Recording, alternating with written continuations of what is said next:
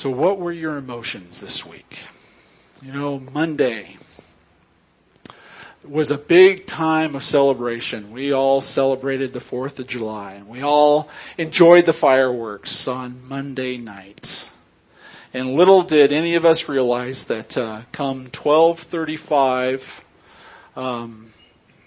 in Baton Rouge, Louisiana, the first police shooting would occur. And this is just more of the same that we have witnessed in the media today. It's incredible that our country watched 3 murders take place on television. And again, that has angered a segment of our country. And it has fueled more rage in their hearts. But my question to you is, how did you deal with it this week? Did you get angry? I didn't have a spirit of anger when I saw both of those shootings by the police on Tuesday and Wednesday. Mine was more of confusion. I was thinking to myself, again? You know, when is this going to stop? Isn't there another way? And so I was very confused and thinking to myself, you know, we're only getting a snippet of the story. And that's the problem with social media and news coverage today. We're only getting 10 or 15 seconds of the story, and we don't know the context of the situation. But again, I was extremely confused. Why is this happening over and over? And then 48, 72 hours later, we begin to get another side of the story and why that may have occurred from a police officer's perspective. And for some people in our nation, I mean, that's immediately what they jump to. You know, some people think, well, those guys are getting what they deserve. If they're not going to respect law enforcement and do what they're told, well, these are the consequences. And for some people, it's just total justification and support of the police officer.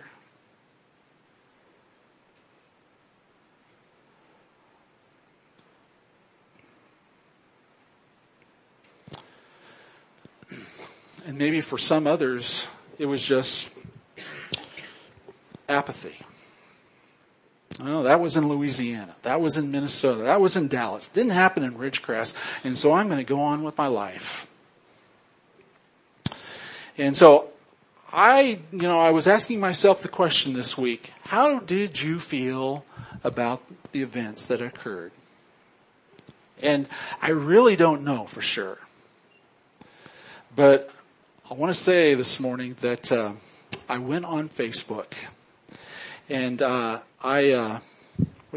stalked many Facebook pages to see what you posted this week. And I must say, and I'm in the same category, okay? So I'm not blaming you, I'm not accusing you, but all of my white friends,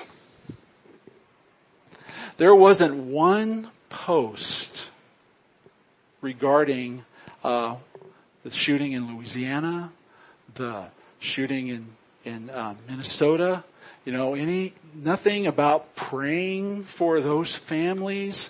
Nothing was mentioned. Now, I went to some of my black friends, and guess what was on their Facebook page? Concern. Prayer for the families. I saw Marilyn Pierce's, used to be Marilyn Rajaratnam. I saw her Facebook post. And she was outraged because of what had taken place in Louisiana. And she should be. She is married to an African American. She lives with the pain that he has experienced, that he understands. But that was the only one of my friends. I didn't go through all 640 friends. I didn't have that kind of time. But I didn't see any of my white friends mention anything. And as I was reading through some other leaders' Twitter pages and things of this nature, pastors, black pastors in particular, were looked at the same thing. And they said it was glaringly obvious who was concerned about these events and who wasn't. But guess when you became concerned about the event? When the shootings took place in Dallas. Many of you posted concerns and prayers regarding what was taking place in Dallas. And I was the same way. I didn't post anything about Minnesota or Louisiana, but I got very concerned when I saw police officers specifically targeted because of the way black people are treated in this nation by law enforcement. Folks, we are living on a powder keg. I mean, things can blow up at any moment. If law enforcement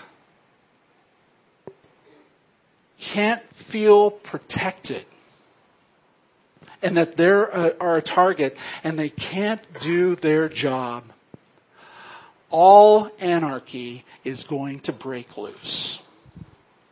We need God. And it starts with the church. And so I want you in this time of prayer this morning to look inward. Where was your heart? What emotions were you experiencing this week? Was it fear? Was it confusion? Justification? Justice? Or apathy?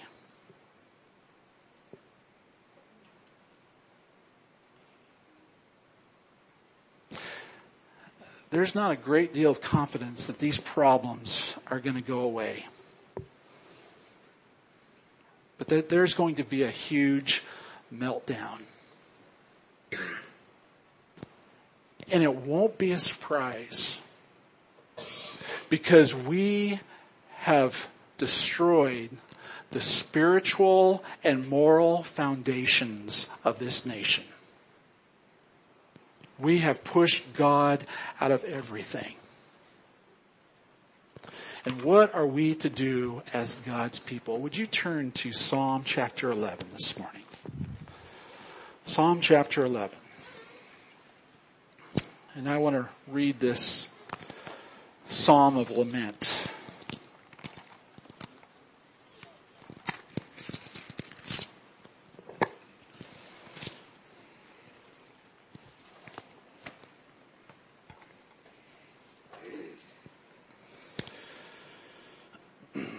Verse 1. In the Lord I take refuge. How can you say to my soul, flee like a bird to your mountain? For behold, the wicked bend the bow. They have fitted their arrow to the string, to shoot in the dark at the upright in heart. If the foundations are destroyed, what can the righteous do? The Lord is in his holy temple. The Lord's throne is in heaven. His eyes see, his eyelids test the children of man. The Lord tests the righteous, but his soul hates the wicked and the one who loves violence. Let him rain coals on the wicked. Fire and sulfur and scorching wind shall be the portion of their cup. For the Lord is righteous, and he loves righteous deeds.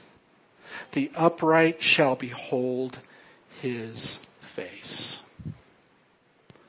Justice is coming someday, church. God is on his throne. And God is a good, good Father. And in every way, what God does is perfect. Just like we sang that song. And you need to have a theology in your faith that can endure suffering. Because the church, the Christian community, right now, we're one of the targets. And we're going to continue to be the target. But that doesn't mean that God has abandoned his throne. God has a plan and purpose through it all. And as his people, we need to continue to do the right thing. For the Lord is righteous, and he loves righteous deeds. The upright shall behold his face. Jesus is going to return. And we will not have to have hearts of faith. We're going to have eyes of faith. We're going to see for ourselves in person Jesus. It is going to happen. But in the meantime, we as God's people represent God. And we stand for justice. We stand for what is right. We are there to help the marginalized, the poor, the downtrodden. That is our role.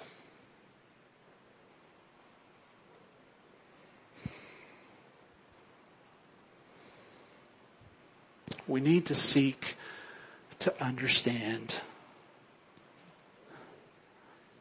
what the marginalized are going through from their perspective. And I don't think we really grasp it living here in the community of Ridgecrest. We are so isolated, so far removed, and we're thinking to ourselves, it won't come here. We can just go live our merry lives. Church, we have a responsibility. We need to understand the hurts. We need to understand the hurts of the gay community, of the African American community, of the Hispanic community, of law enforcement. I read on Facebook about a conversation that took place in a store this week. Following the events of Dallas, and there were some police officers talking to a cashier, and a black man walked into the store, going in to do some shopping, and the police saw him, but continued with their conversation. But one of the officers broke away and went down one of the aisles to find the gentleman. And he asked the law enforcement officer asked the gentleman, how are you doing? And the man said, fine. And the law enforcement officer said, no, really, how are you doing? And the African American said, I'm really tired. And the law enforcement officer said, me too. Because people don't trust either of us. And they gave each other a hug. In church, that's what we need to be doing. We need to be burdened about this. And we need to have a conversation. We need to have a conversation with our African American brothers and sisters in Christ and hear their story from their perspective. I came across a video last night and I thought, you know what, this is very appropriate to help us understand what the black community is struggling with and how the white people can enter in on a conversation. So let's watch this video and maybe this will encourage you to have similar conversations in the days ahead. Let's go ahead and play that, Stephen.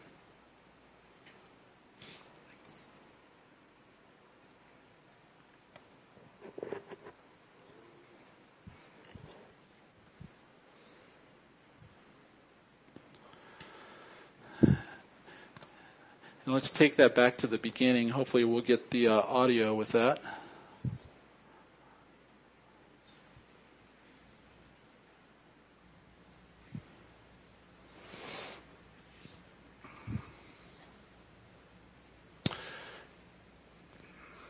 I don't know what happened to the audio. We can't read lips. James and Patrick are going back there to rescue.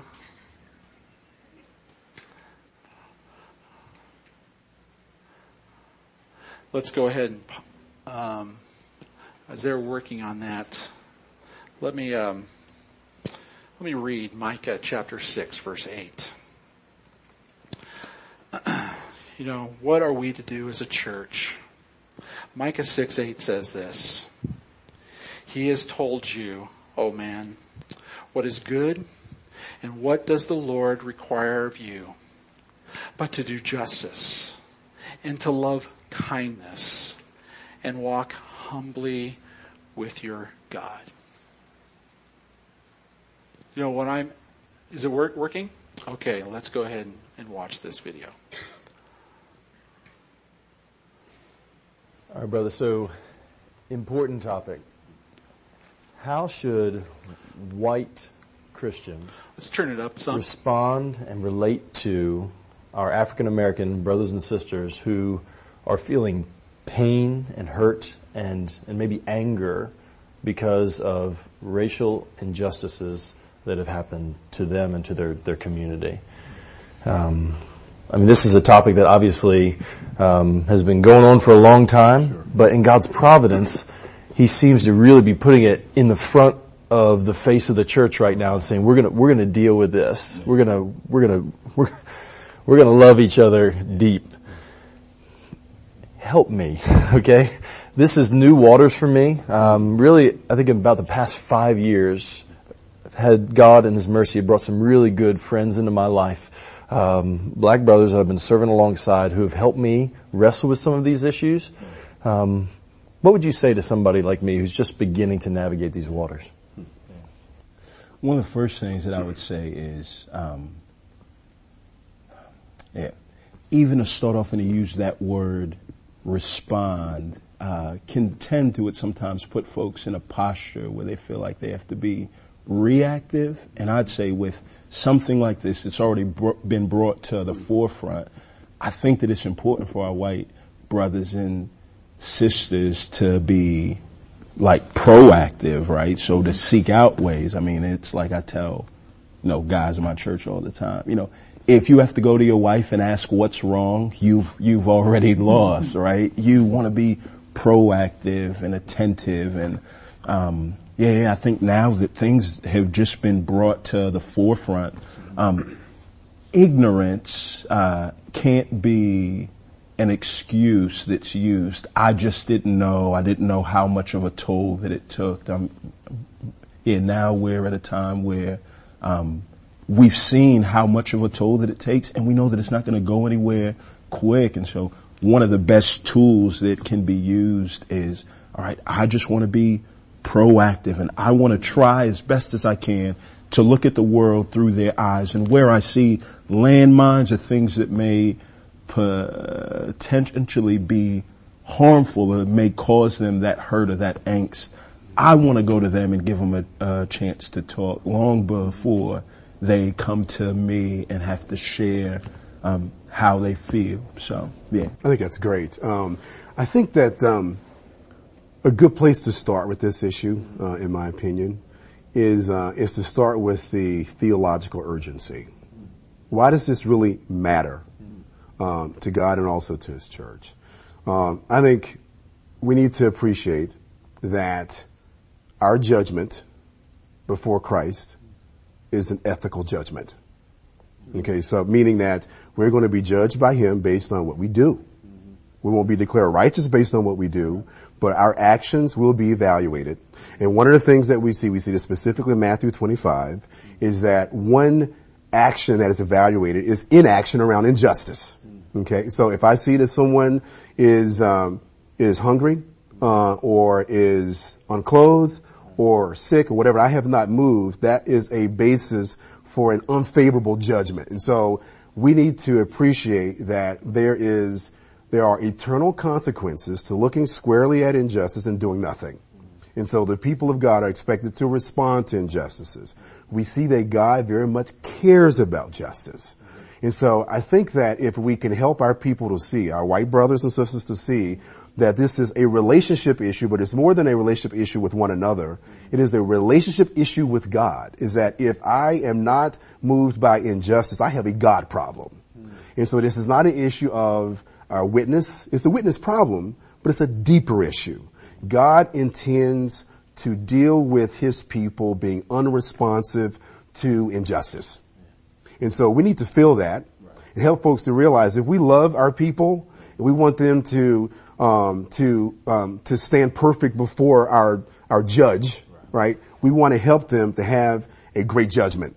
And so we need to help them to appreciate. I think it starts there, that there are theological issues around justice and racial justice in particular. Then I think it moves out from there. Right? And it's tied to, is a gospel issue. And we see in Galatians 2 where, Paul rebukes Peter in the midst of the Jew-Gentile controversy there. And, one of the things that's been really interesting for me as I've begun to get into these waters is realizing that there's not one black thing. Right. We have members in our congregation who are all over the board on how they've felt and experienced a lot of these injustices, and we'll have some who would who want to go protest, others who would even say that no, you shouldn't do that, and just any wisdom for us.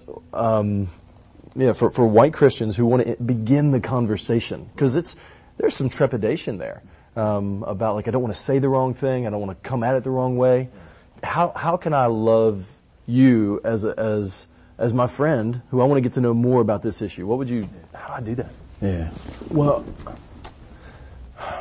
man, I think one of the best things that can take place is just to come at it from a posture of a student, right? Like not trying to prove a point, not trying to discount the wrong, like what's wrong with what I see. One of the best ways that I think that you can deal with this with trepidation is to approach this as if you would approaching somebody that goes through grief, right? Because it is a grief of sorts, and you don't want to come in and say, well, that's wrong and you shouldn't feel this way and you shouldn't want to do this, nor should you ask, why are you mad, in a way that really isn't trying to find out why they're mad, but is saying, why are you mad? Like, you shouldn't be mad, but to say things like, I cannot imagine what you're going through. Help me to understand what's really starting to go on in your heart. And I think those questions, and as you plumb those depths, then I think you get to a place where counsel and advice can be received as just that, and not as a critique from somebody that is clueless about what I feel on the inside. I think that's great. I think the other thing that we can help our white brothers and sisters with is, I think, to appreciate the history and how the church has not always gotten it right. I think that it's vital for us to recognize that we can have a very compelling profession and confession. We can be clear on doctrinal statements, but struggle on how we live that out. We need to help folks to feel that the church, the believing church, the Bible believing church has missed this in the past. Let's start there. Right. And so if we can appreciate exactly how off we've been, that the conservative church failed during abolition. We were on the wrong side of the freedom movement. And so there's a pattern here. And so I think that should create a kind of suspicion. And so I know how I'm approaching these issues. Given our pattern of failure, maybe I need to check my position. And just don't assume just because this is how we all think about these issues that maybe this is God's place. And so I think that there's a need for a healthy, kind of, self-examination on this issue. And I think it starts there. I would encourage my white brothers and sisters to not start with empathy, to start here, because it's not first and foremost a relationship problem. It is a heart and theological issue. And if I can confront myself around those things, then out of that, we can begin to engage the relationship. Gary, I'd love to hear some, and I think that it would help for those that may come to watch this, just you as somebody that's clearly, white. I'm not sure if this is going to be in color or black and white, but Garrett is in fact white. It's truth. At the height of all of this, you found yourself pastoring a church with another African-American pastor, and y'all didn't necessarily see eye to eye on this, and there was tension from the top down, and so you've really had to work through this at a real level. So I just love to hear about what things that you learned from all of it that you would change if you could go back and do it. Well, mercy, right? But, I think something you said there a moment ago, starting here, that was one of the things that I had to realize this was an issue for me that I needed to recognize, that I had really been ignorant for. I grew up in a town where all my friends were white, looked the same, thought the same. All my friends, most of the churches I went to, that was the case. And then now I'm surrounded by people who are different from me in all sorts of ways. So I think one of the things that helped was, Shai was the pastor who I was serving with, and I said, Shai, we were having a couple conversations. I said, what do you think about me and you having this conversation with, let's invite maybe 15 or 20 other people from our church. So we were at my house, and he shared stories about things that he had experienced. I just never heard it from somebody I loved before. Mm-hmm. And he shared things that were hard, that he'd been hurt. Mm-hmm. And God just changed my heart to see that life's not the same for everybody. Mm-hmm. And it's changed the way I raise my kids, and the way we got stopped at a traffic stop, and I didn't have my insurance, my license, or my registration. And I told and the police officer, white police officer, said, well, sir, let's get that next time you go on. And I drove off. I said, guys, I turned the radio off. I said, I just need you to know that a lot of our friends, they wouldn't have experienced the same. And what do you mean, Daddy? And got to talk through it with them. So this is like, so it starts in my family, right?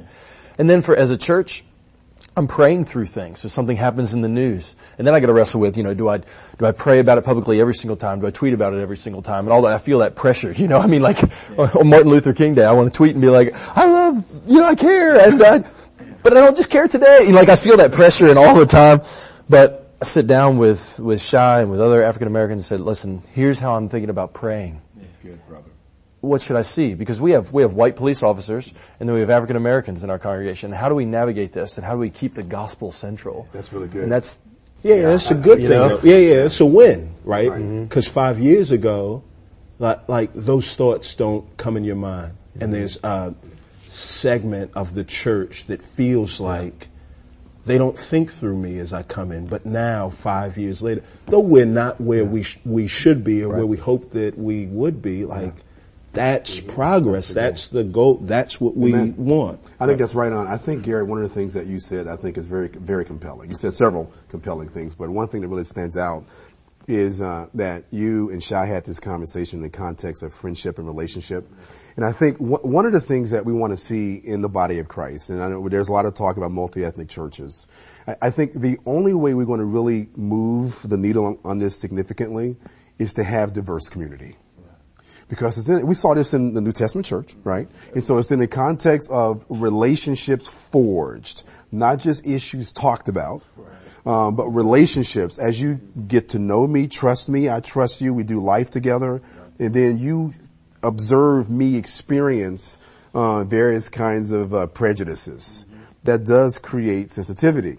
And it's not something that you just, it's not an issue at that point. It's a part of your life. Sure. It changes, Right. it changes the way you see everything. Amen. I mean, and I think that's what love does though. Yeah. You know, as you mentioned, people grieving. I mean, this has got to be birthed out of love. Amen. Where, I mean, if Christ, who is so other from us, can love us, Amen. He teaches us to love one another. Obviously, brothers, we could do years of this, and I look forward to that. I hope the Lord gives many more, but may God give us wisdom. Amen. So thank you. God bless you, brothers. Amen. All right. So I want to conclude this service this morning, and I want us to go to the Lord in prayer.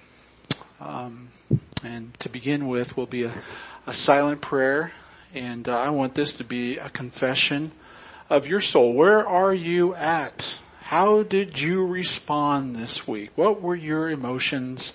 And is that really what God would have once for your life?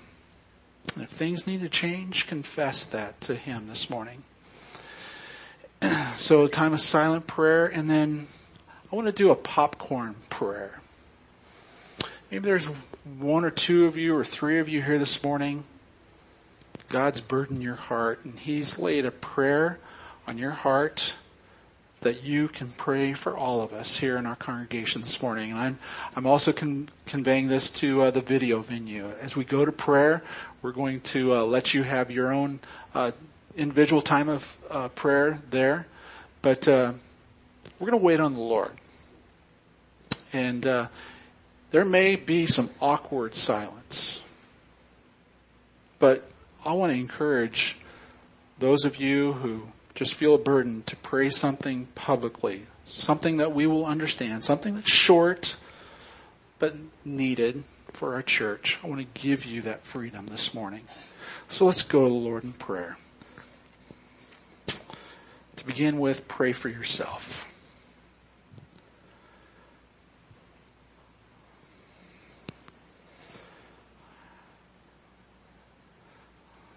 How can you